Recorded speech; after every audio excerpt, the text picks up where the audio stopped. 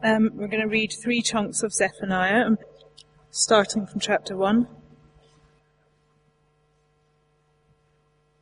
The word of the Lord that came to Zephaniah, son of Cushi, the son of Gedaliah, the son of Amariah, the son of Hezekiah, during the reign of Josiah, son of Amon, king of Judah. I will sweep away everything from the face of the earth, declares the Lord. I will sweep away both men and animals. I will sweep away the birds of the air and the fish of the sea. The wicked will have only heaps of rubble, when I cut off man from the face of the earth, declares the Lord. I will stretch out my hand against Judah, and against all who live in Jerusalem. I will cut off from this place every remnant of Baal, the names of the pagan and the idolatrous priests, those who bow down on the roofs to worship the starry host, those who bow down and swear by the Lord, and who also swear by Molech, those who turn back from following the Lord, and neither seek the Lord nor inquire of him. Be silent before the sovereign Lord, for the day of the Lord is near. The Lord has prepared a sacrifice. He has consecrated those he has invited. We're going to chapter 2, verses 1 to 3.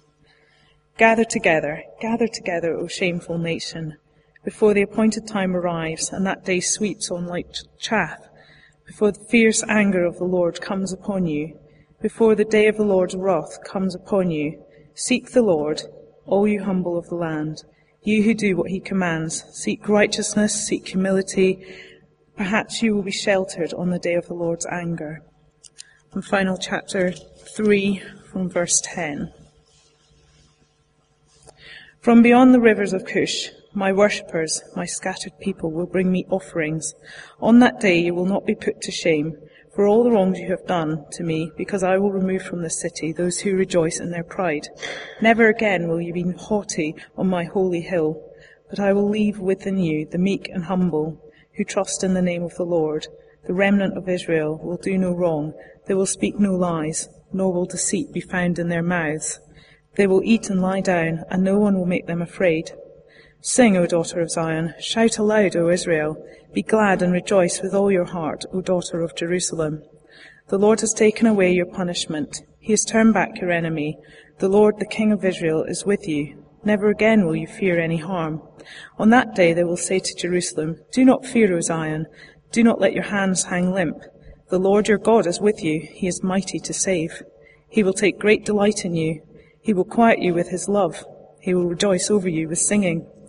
The sorrows for appointed feasts I will remove from you. They are a burden and a reproach to you. At that time I will deal with all who oppressed you. I will rescue the lame and gather those who have been scattered. I will give them praise and honour in every land where they are put to shame. At that time I will gather you. At that time I will bring you home. I will give you honour and praise among all the peoples of the earth, when I restore your fortunes before your very eyes, says the Lord. This is God's word. Father, thank you for your word. Thank you for these truths in this ancient book from hundreds of years ago, and yet truths that speak into our lives. And so by your Spirit, give us understanding, change our hearts, change our affections, change our obedience of you, we ask in Jesus' name. Amen. A little while ago, I was just surfing the TV one evening and came across Adele live in concert at the Albert Hall. This was before we got Sky Sports. I just want to be absolutely clear on this. I don't normally sit in and watch Adele concerts, but I was caught by it. It was interesting. She was singing the song "Someone Like You." I mean, a brilliant, brilliant song. You know, one of the songs that's caught the imagination of people.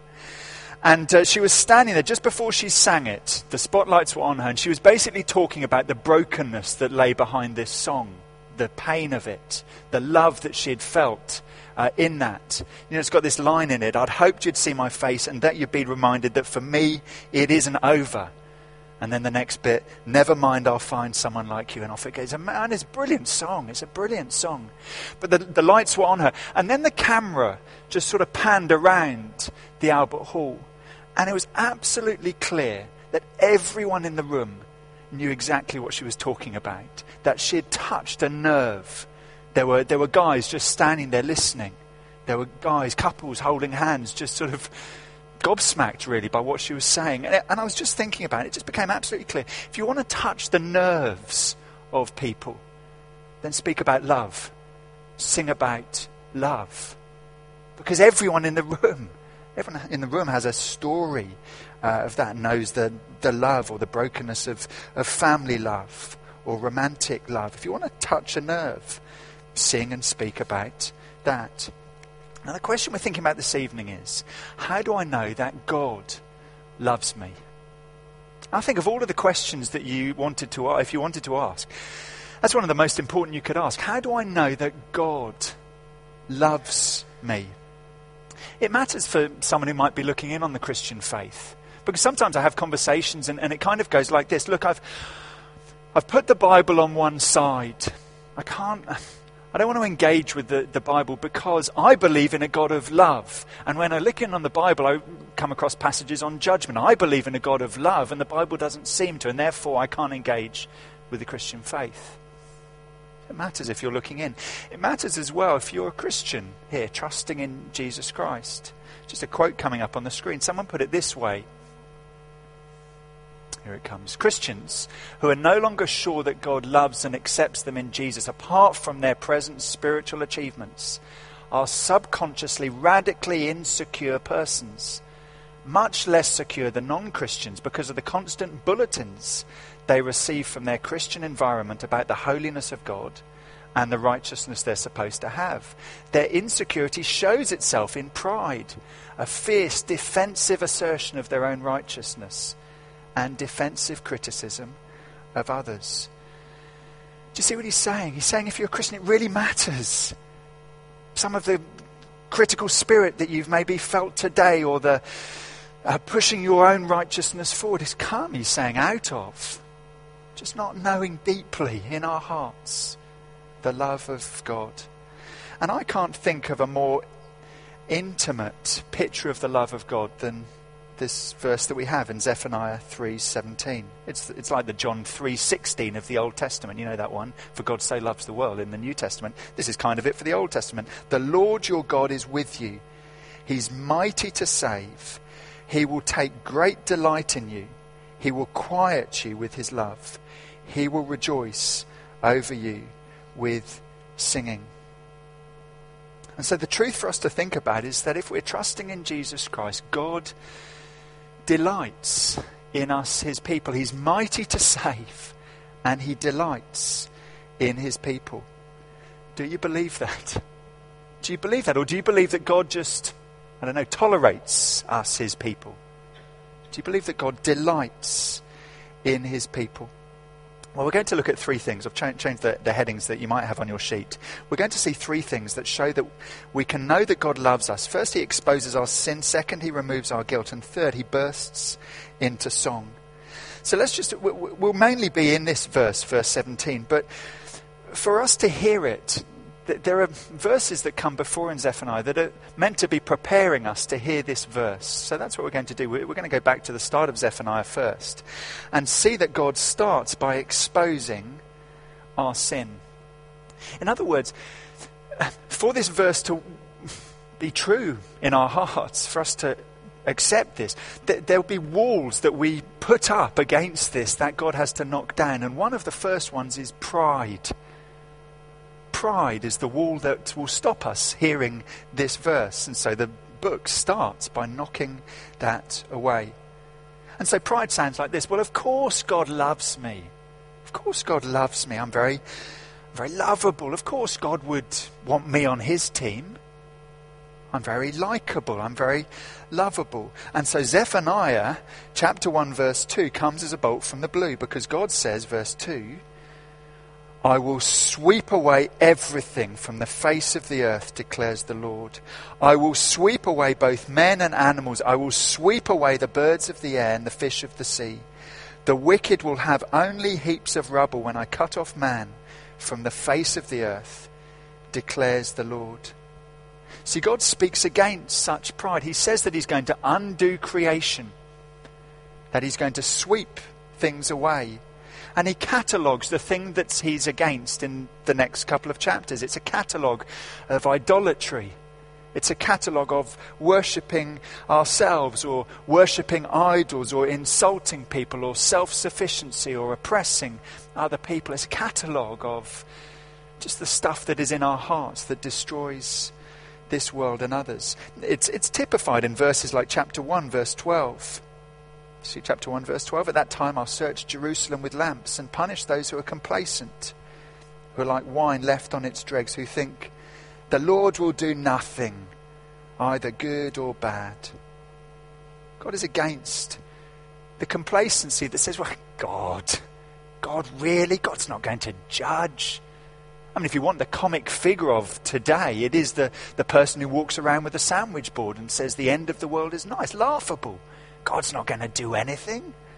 God's not going to judge. Or chapter 1, verse 15, it's the attitude, chapter 2, verse 15, is the attitude that says, the carefree city that lived in safety, that said to herself, I am, and there is none besides me. I can ignore God's law. I can treat people with impunity. I can do as I want. I am, and there's no one besides me. And put a city full of people living like that together, you get the world that we live in. And so that's what happens in these first 2 chapters. God is against pride. He exposes sin. And so the camera pans around some of the geography that people would have known. You see it in the chapter headings. Philistia, Moab, Ammon, Cush. It sort of pans around.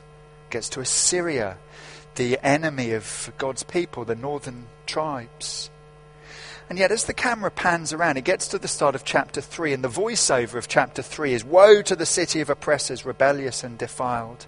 And the readers must have thought, well, this sounds like it must be about Assyria. The voiceover is speaking about Assyria, and yet the camera, the visual, is of the city of Jerusalem, God's own people.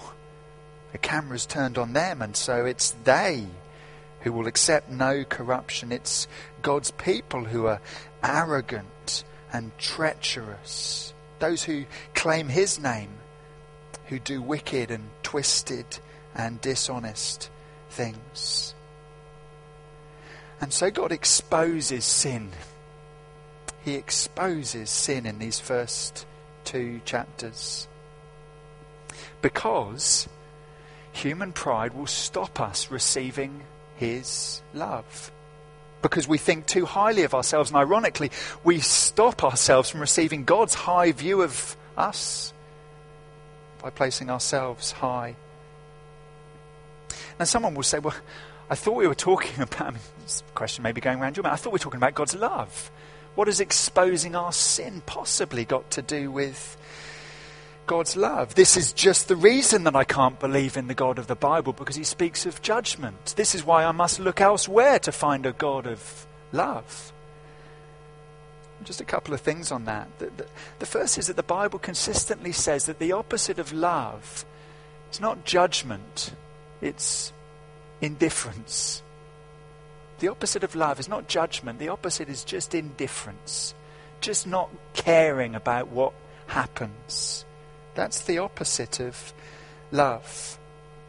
And if God were indifferent to this world, and the Bible says time and again, he is not the God who loves this world and the people in it.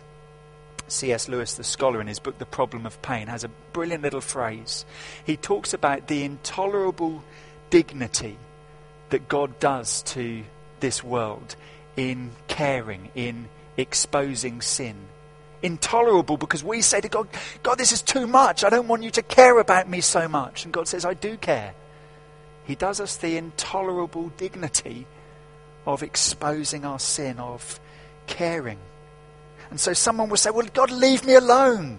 Stop caring so much about sin and the effect that it has on me. And of course, that is what God does in eternity. If we say to him, leave us alone, that is what God gives us in judgment. So that's the first observation on that. The second observation on this question of, well, judgment and love, how do they fit together?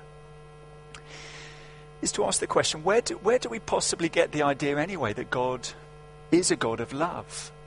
I don't know if you've ever thought about that. So someone say, oh, I don't want to look at the Bible because I believe in a God of love. Well, where does that idea come from? It's very interesting. If you look at all of the religions of the world, nowhere do you find a God of love like the God of the Bible. So if you look in Buddhism, it's an impersonal force. Impersonal forces don't love. If you look in Islam, this verse would be an absolute scandal, that God would love people like this. If you go to secular humanism, well, of course, there's no love there. So as you look around, the only place it could possibly have come from that God loves is the Bible. It is our only hope. It is the only truth out there that declares that God loves. So there's the first thing. That's the first thing that happens in Zephaniah. Before we'll receive this verse 17, it's that God exposes our sin, our pride, so that we don't put up the wall and verse 17 bounces off us because, well, of course I'm lovable. God says, in ourselves, actually, we've rebelled against God. It's serious. It's not the end of the story, but it's the first step we need to take. Here's the second step that happens in Zephaniah. How else do I know that God loved me? Well, secondly, he removes our guilt. He removes our guilt. You see, it would be possible to hear chapters 1 and 2 and just veer into, well, self-hatred. To say, well, God can't possibly love me because I know me from the inside. I know what I'm like. And if you did, you would know that God can't possibly delight in me. God can't possibly love me. I feel disgusting. Other people make me feel disgusting and unlovable. And so we collapse into verse 16. Do you see, on that day they'll say to Jerusalem, don't fear, O Zion. Don't let your hands hang limp. Just sort of, I just give up. God can't love me. Hands hanging limp. God can't love me. I'm too disgusting. I'm too sinful. I'm beyond his love. Or we toil under the weight of trying to please God. That if only I did this, or if only I did that, then God would love me. But look at the verses. Why are the people singing at the end of Zephaniah after what you've had before? Well, it's because, verse 15, sing aloud, because the Lord has taken away your punishment. A declaration to the people back then that God had turned aside the punishment that should have come upon them. Turned aside their enemies, so that their guilt would be no obstacle to the love of God. And the reason that they know this love of God in verse 15 is that God has turned back their enemy, God's taken away their punishment, and now God is in the midst of them, verse 17. The Lord your God is with you. He is mighty to save. God is in the midst of them, and they're not to fear harm or guilt or punishment anymore because God has turned that aside. See, the Bible says that God is described as a warrior. That phrase, mighty to save, it's literally God is a warrior to save you. God's not a wimp. God made the universe. He's a warrior for his people. And of course, when you get to the New Testament, the Bible declares that punishment has been turned aside in Jesus Christ. So Romans chapter 8 verse 1 says, now there is no condemnation for those who are in Christ Jesus.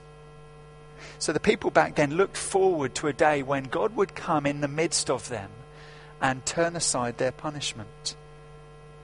How would he do that? Well, the King of Israel, verse 15, would be with them. Well, how was that fulfilled? You know, the only place, as far as I can see, the only place this verse 16, is quoted in the New Testament is in John chapter 12, verse 15. It's the moment when Jesus comes into Jerusalem on a donkey. It's the last thing you'd expect a warrior god to do. You might expect a warrior god to come on a sort of bright white horse. And yet he came, the warrior god came on a donkey. And at that time they quote Zechariah 9, this bit that promised that the king would do that till he comes lowly and riding on a donkey. But it starts with a little phrase, don't fear, That's not in Zechariah 9 verse 9, and most people think that it's a gelling of Zechariah 9 and this verse together. There's parallels that would suggest that. And so what's going on? Don't fear, O Zion, because your warrior God has ridden into Jerusalem on a donkey to pay for your sin. That is how God is mighty to save people. You might think that looks ridiculous. How would that possibly help anyone? That the warrior God would jump onto a donkey and ride into the certain trap of his enemies and die on a cross. And yet the Bible says that's exactly how God is mighty to save. Because he took upon himself the punishment that should have come on us. And he rose from the grave, mighty over it, to save those who trust in him. And so those who come to Jesus Christ are brought into relationship with him. So do not fear. The Lord is among you, is with you. And so biblically, the hinge there, how is it, we're about to get to this verse 17, how is it that God can take great delight in the people who's so offended him in the first half? How does that happen? Just step back for a minute. Biblically, that is because if you become a Christian, you become united with Jesus Christ.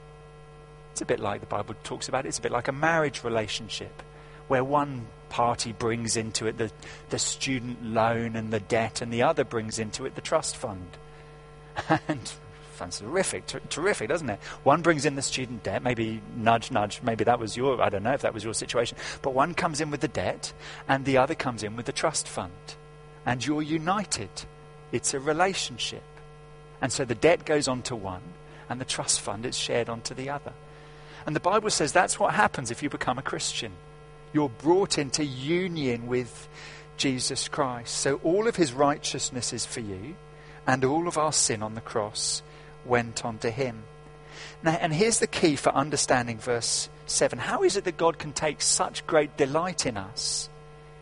It's that we're so closely united to Jesus Christ, so closely united to him, that the delight he takes for his Son is the delight that he now takes in those united to his Son, to Jesus Christ. So closely united are we to him that he delights in us, his people. Do you see how that works? Do you see how that works? That we're brought into union with him. So there's the question, does God love me? Before we get to the verse, God bashes a couple of things out of the way. Pride. Pride is like a wall that will stop you hearing verse 17, and God bashes it out of the way. But the other thing is guilt. I'm too far gone. God can't love me. I'm too disgusting. I'm too sinful. And God just bashes that out of the way, verse 15. In Jesus Christ, the Lord has taken away your punishment. And so we're nearly ready to hear verse 17 again, but there may just be a couple of things going around your mind as we turn to verse 17. Some quick objections. Verse 17, it says, the Lord your God is with you. He's mighty to save. He will take great delight in you. So someone will say, well, maybe, the you is plural, is it? It is, it's plural there. So is this just, God loves his people, but he doesn't really love me? Does he love me, or does he just sort of love his people and I'm sort of, get caught up in that?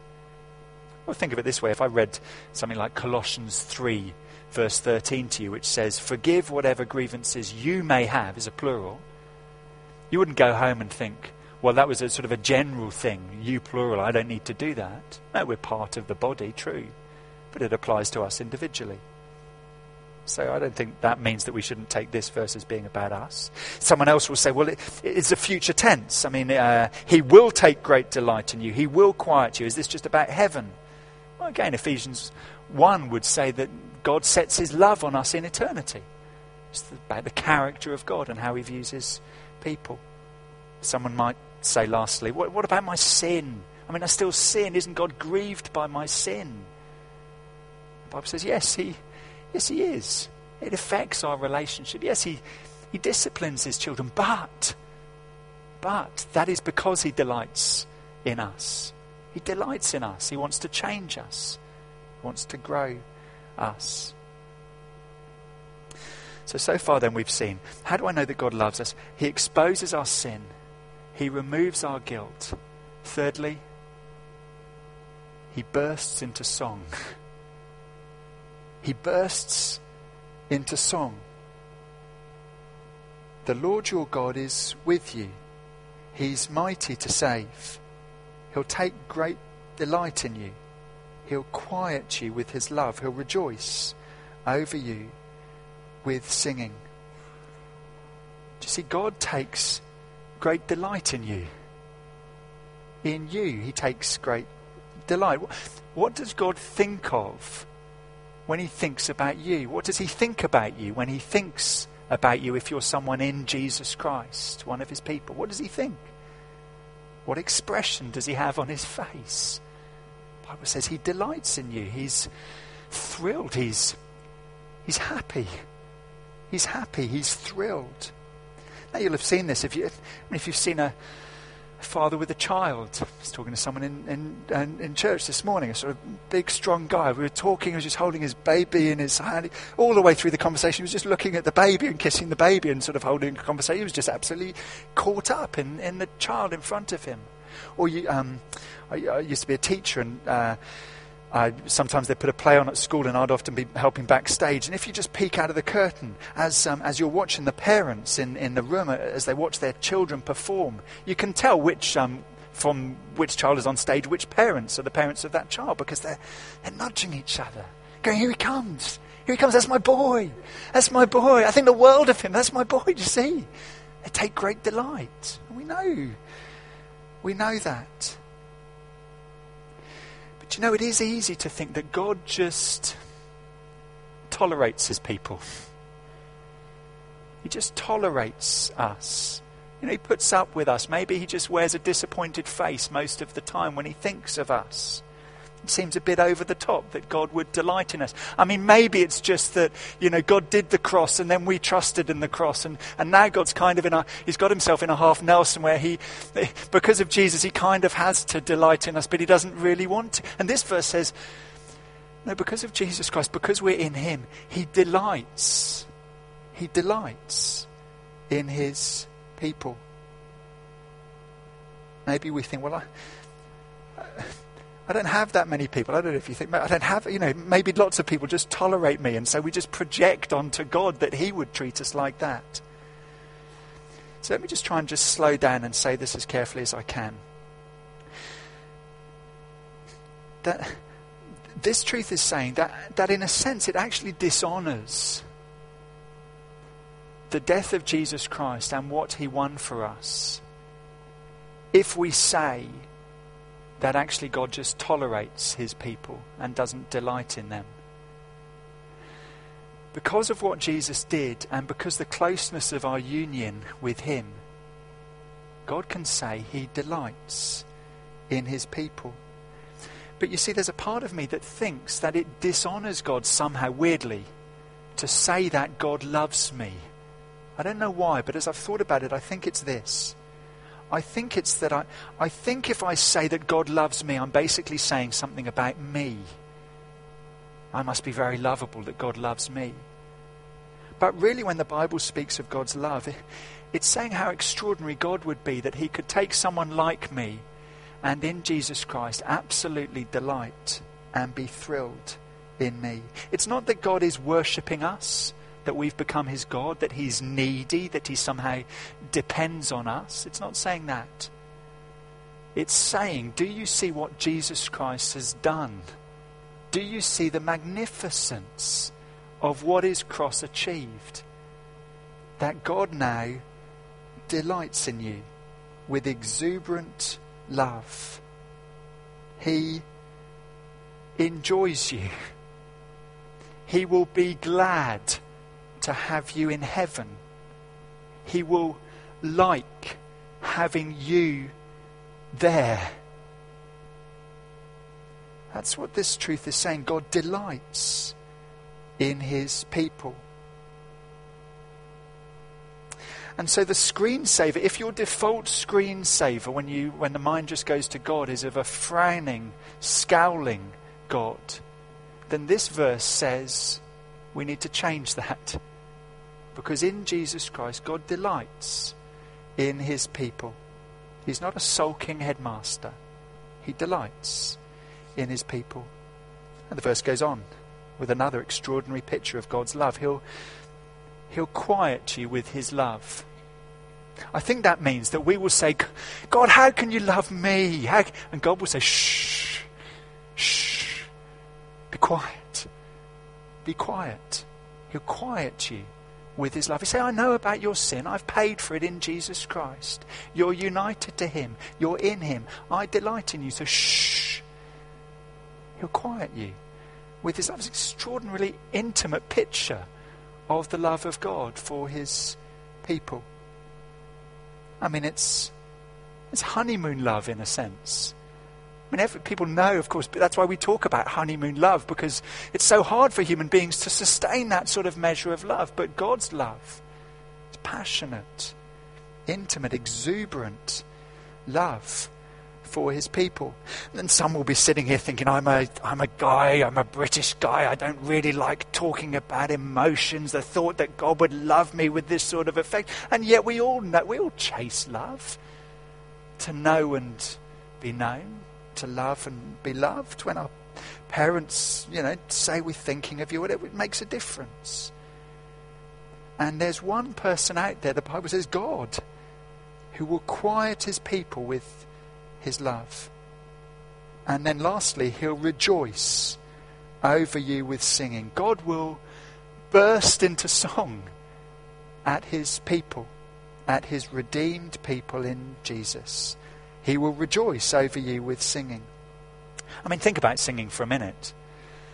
We could have come in this evening and we could have, all put the instruments down and we could have just read the songs to each other. It would have been quite unusual, I guess. But what is it about singing that's just different to reading stuff? I guess it's that singing, I don't know, it just engages a different part of you. It brings out pent up, deep down stuff out of you. It's raw. I mean, that's why people sing at football matches. I mean, this evening, I imagine some of you will be singing whichever way it goes. It just comes out of you. I don't know, you just sound like whatever comes out. It's raw. It's pent up. Out it comes. It's just different. Just sort of letting stuff out. In fact, that's why it can be so vulnerable to sing to someone. I mean, if you talk one-to-one with someone, that can feel... Imagine you have to sing to someone one-to-one. That'd be very awkward and vulnerable because it's very strange, isn't it? God sings. What's he saying? God rejoices. God's deepest emotions are for his redeemed people in Jesus Christ. He delights in his Son, eternally delights in them, and he rejoices over the people that the Son has won. God sings. Now, that would make sense to me if it said that God sung about the planet Saturn or the planet Jupiter or the stars a trillion miles away. But the really interesting thing is, in the Bible, the angels sing at creation. We're told the angels sing at creation. We're not told that God sings at creation. We're told a couple of places that God sings, and both times, Psalm 32 verse 7 and here, both times is about his people. That's what God saves his singing for. Not for Saturn and the stars up there, for people. He sings over people. What does it sound like? I've got no idea. No idea. What would that sound like? I mean, some of us have been away on a weekend away and you've heard a big crowd of people singing a roar and you can just get lost in it. What would it sound like to hear God singing? John Piper, when he tries to describe it, says he imagines it's the enormity of Mount Vesuvius or something exploding and the tenderness of a kitten mewing just sort of gelled into, I have no idea what that would sound like. That'd be extraordinary, wouldn't it? But the sound of God singing over his people. In other words, don't you think the universe must be quite a noisy place up there? I mean, 1 billion trillion miles away, there are meteors bashing against each other. Noisy universe. Suns and stars burning in thunder. And yet if you could be 1 trillion light years away, the Bible says you'd hear the sound of God singing louder than everything. What's he singing about? He's singing about his people who he loves, the ones in Jesus Christ. And he's demonstrated his love in the death of his Son. Let me try and draw it to get together with this. A few weeks ago, I just got chatting to a guy And it was clear to me that he was totally preoccupied with his son. This is how it went. We were talking. He was a guy just on the street, and there were all sorts of things that should have been catching his attention. He had a broken leg. He had a crutch. It looked like he hadn't eaten for ages. And we were just talking, and tears started coming down his eye. He couldn't say much, but he was from Kosovo, and the words that he could get out with this: "Me baby is in Kosovo. I am here. Me baby is in Kosovo. I am here." That's what he said, and the tears were just coming down his face.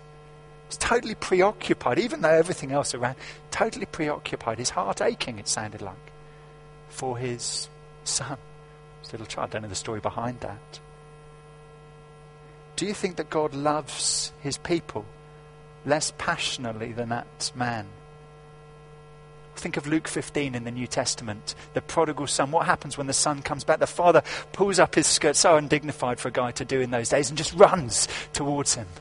People say that's so undignified. Just like some would say, God's singing over sinful here, and so undignified for God to do. Why would God do that? Well, because in Jesus Christ, his people are precious to him. And if you're one of his people, then God delights in you. He sings over you. He rejoices.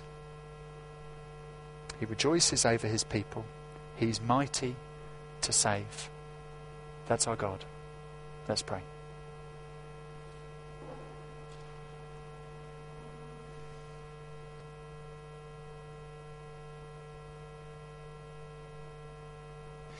Father, we observed at the start that lots of our attempts to push up our righteousness and to be critical of others, just the way that we live day to day, week to week, often is affected by our lack of assurance of your love and your delight in your people, redeemed in Jesus Christ. And so we pray that these verses, by your Spirit, would just be pushed on our hearts so that we live out of the truth of them more often. Father, if we're looking in on these things, not sure if the God of the Bible really is a God of love, please, with these verses and the cross of Jesus Christ, encourage us to engage with you and to find out more about you. So thank you for these great truths in Jesus' name. Amen.